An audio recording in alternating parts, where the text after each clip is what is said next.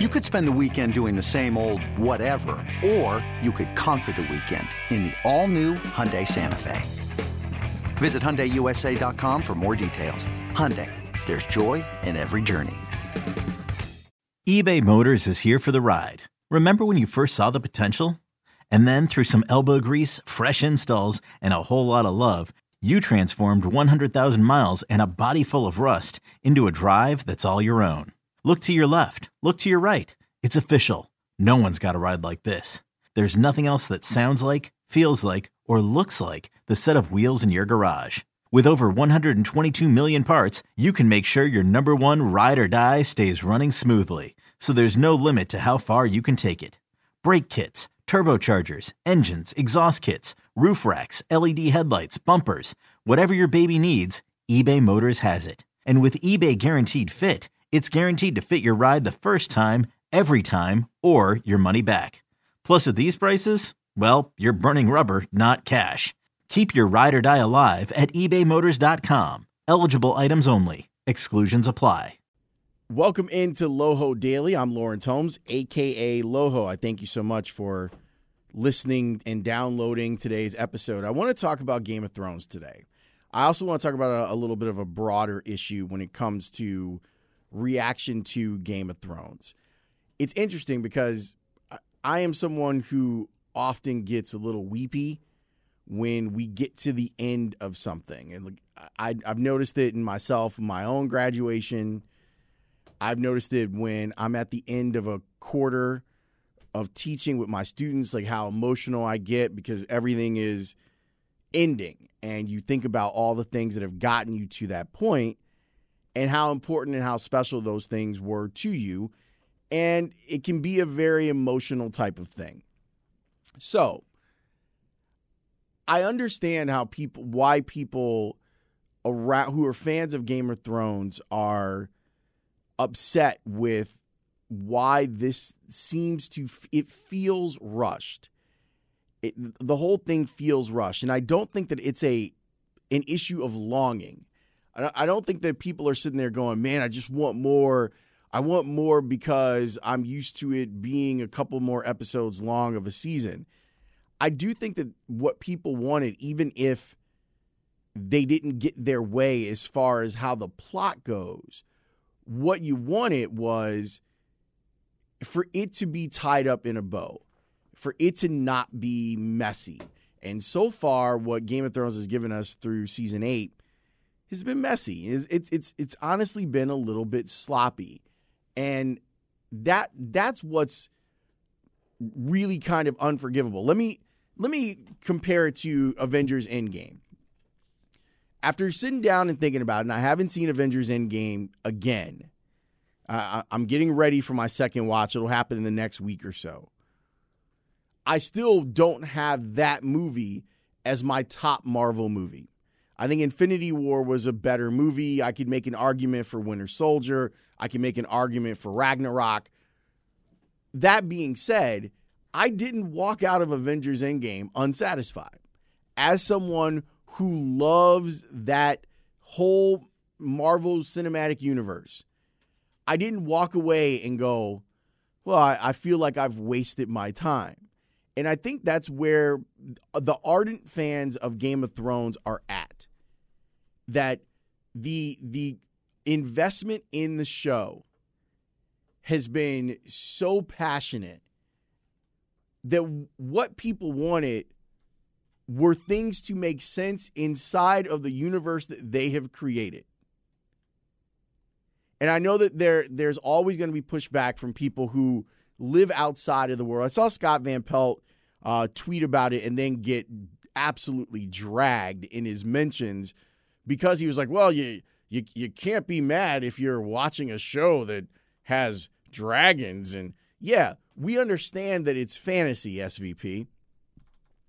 But inside that fantasy, there are rules that the creators have put in place and that we, as the contract between the people who created the show and the people that watch the show is, I am going to suspend disbelief. Obviously, this is not a documentary. This is not a History Channel program. This is a fantasy realm, and inside the fantasy realm, there are rules, and those rules need to be followed. When you hear that HBO initially wanted Game of Thrones in the final season to do 10 episodes, I'm struggling with why they felt like they could get everything they needed done in 6. And I went back before I started today's podcast and listened to 2 weeks ago, after the Battle of Winterfell. Elliot Serrano, King of the Geeks, was on my podcast, and we were talking about what happened in that and how dark it was, how hard it was for people to see what was happening on the screen. And then I knew that the people that were in charge of Game of Thrones were going to push back and be like, oh, no, it's your fault, and we were doing something artistic. And that's what they did. They put it on us that it was our TVs that were the problem and not the way that they shot the scenes. Whatever. The problem is the weight of the many issues of this season. 1, it feels like it's been rushed. 2, you had the continuity error where you have a cup of coffee inside of a scene. And they played it off great, and I think Emilia Clarke has been phenomenal when the Rockets, she was sitting at the game at the Rockets and Warriors series, and the mascot brought her coffee, and she started dying laughing. That's funny to me. But that's after the fact. If viewers of the show are saying to you, man, this feels like you guys kind of blew through this season, and here's my evidence. My evidence is that you had a really sloppy continuity error. And then the pushback is that, well, just shut up. We've given you 8 years. You can give us this one mistake. But it's not one mistake. It's that mistake. It's the mistake of the Battle of Winterfell and what that looked like on most people's televisions. It's how you have from there where Cersei seems to be so far ahead militarily in this battle and then completely useless as the battle comes to King's Landing. And it has been, in a word, unsatisfying.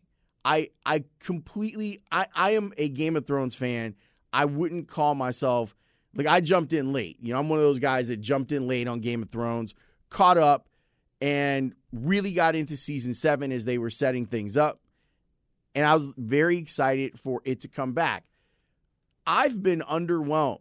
There have been great moments. I'm not going to tell you that they still aren't making great television moments. For example, the way that the Night King dies, having Arya be the person who kills the Night King in the way that she did was great. But you know what still hasn't been explained? How exactly she got past the army of the dead to be in the perfect spot to attack the Night King. Like, that still hasn't been explained thoroughly enough. It's one of those things where if you had more episodes, you could discuss it. We haven't really seen Bran for 2 episodes now? And he's supposed to be really central to the plot, but we don't understand why he's central to the plot. And maybe on Sunday, they will figure all this stuff out for us. But there has been beautiful stuff. I absolutely loved the Hound and the Mountain doing their family feud. I thought it was beautifully shot. I thought the fight scene was incredible. Everything leading up to that fight scene I thought was great. The conversation between the Hound and Arya I thought was great. Arya getting trampled as all of the citizens are trying to get out of King's Landing, and that I thought that they did a great job of expressing that fear. Like, if you've ever been to a concert where things get out of hand, and there's a horrible history of that in the United States where people would die getting trampled. I thought that they did an incredible job of explaining why that is so scary with the fiercest character in the entire show. That was cool. Seeing some of the ways that they set this up was really cool. But then you have this rush to turn Daenerys into the Mad Queen. And I guess Game of Thrones fans have gotten so used to the slow burn of the show that seeing this stuff just now, just boom, boom, boom, boom, boom, that all this stuff is happening, and from one episode to the next, that you have someone that seems to be completely sane to go completely mad. Not that there hasn't been dramatic stuff that's happened, because there has. It just seems uneven. It seems uneven and rushed. And I'm not going to go, I guess I have already, but I'm not going to keep going like story by story or frame by frame with you on this. I will just say that it does bother me that fans are not allowed to express their disappointment without there being a backlash against them, as if they're not appreciative of the art. And I think that it's the opposite. To me, when I see that people are so upset about this that they are foolishly asking for a do-over of the season, that's not going to happen. But when I see that, I see people going, man, we really love this, and we don't love it as much anymore. And there were ways that you could have made it better. Now, look, not everything has a happy ending. Not everything is supposed to have a happy ending. But it's supposed to make sense. It's supposed to leave the viewer going, okay, like, I get it. Maybe that's not the editorial choice that I would have taken with that particular issue or that particular character, but it makes sense. I see where they were going with it. And the cry that you hear from fans of Game of Thrones is simply, come on, fam. Like, this is unrealistic for the way that you have set up your universe. And I think that it's okay for fans to call it out. Now, it goes beyond. Like, I was watching the final episode of Arrow last night on DVR. The season finale, they're going to do like a 10-episode season next year. And it looks like it's going to be all like futuristic and multiversy. And I'm like, oh, okay. And then you find out that Emily Bett Rickard, who plays Felicity Smoke on the show, is not really scheduled to be on the show next year. What I didn't know, because I don't ordinarily go down like fan rabbit holes, but I was looking for information on what season 8 was going to look like. And I didn't know that there were so many people that hated Emily Bett Rickard, which I think is crazy, because I think she's been awesome as Felicity Smoke, and that character has been extremely necessary throughout the tenure of Arrow. So I understand that fan loyalty can go overboard in that regard. All I'm saying is that at this point, Game of Thrones, it isn't just it's very trite to say, oh, the guy that's in his mom's basement. Okay. You can go ahead and use comic book guy from The Simpsons as your avatar for people who are upset about a show that they care about, but that's your audience. If that's really how you feel about your audience, they are telling you that you may have gone off course. And I'll tell you a place where it usually is effective, and it's a place that you wouldn't think. And the numbers right now don't really help the cause of this for WWE, but maybe they help tell the story. WWE fans often show their displeasure with the product. And when they do, and John Oliver talked about this on the podcast, on his show last week tonight, when they do, there's often change that comes from that. That doesn't mean that they hate the WWE. It just means that they hate the way a particular athlete is being pushed or story is going. And the threat is, well, we're not going to stand for this and we're not going to watch it. And if you look at the ratings decline for the WWE, a lot of them have tuned out. But usually what happens is Vince will make adjustments. The adjustments that he's made, from what I'm reading, I don't really watch that much anymore. the adjustments that he's made haven't been sufficient to keep WWE on the forefront. Although wrestling does go into valleys. It's hills and valleys. From my childhood, it's been popular and then not popular at all, then rises up and becomes popular again. There's no threat with Game of Thrones. The producers don't have to worry about fan backlash because basically they're like, this is all you get. And we're done. We're out. So it doesn't matter that you didn't like it. It doesn't matter that you weren't a fan of it. And Ellie and I were talking about, fan service, that at some point your great thing that you have turns into fan service where you are trying to make the audience happy. In my mind, it's not even an issue of necessarily trying to give them everything that they might possibly want, and you can't please 18 million people with the same thing. But to ignore your pleas from your fan base, it's reprehensible to me. Like, to not understand, to not acknowledge, you know what? You might be right. We may have rushed this. I think is the people digging in their heels over at HBO and at Game of Thrones as if their stuff don't stink. And it makes me really sad. Now, Monday I might be on the podcast telling you completely different because they will have thrown a Hail Mary in the finale and made everything work.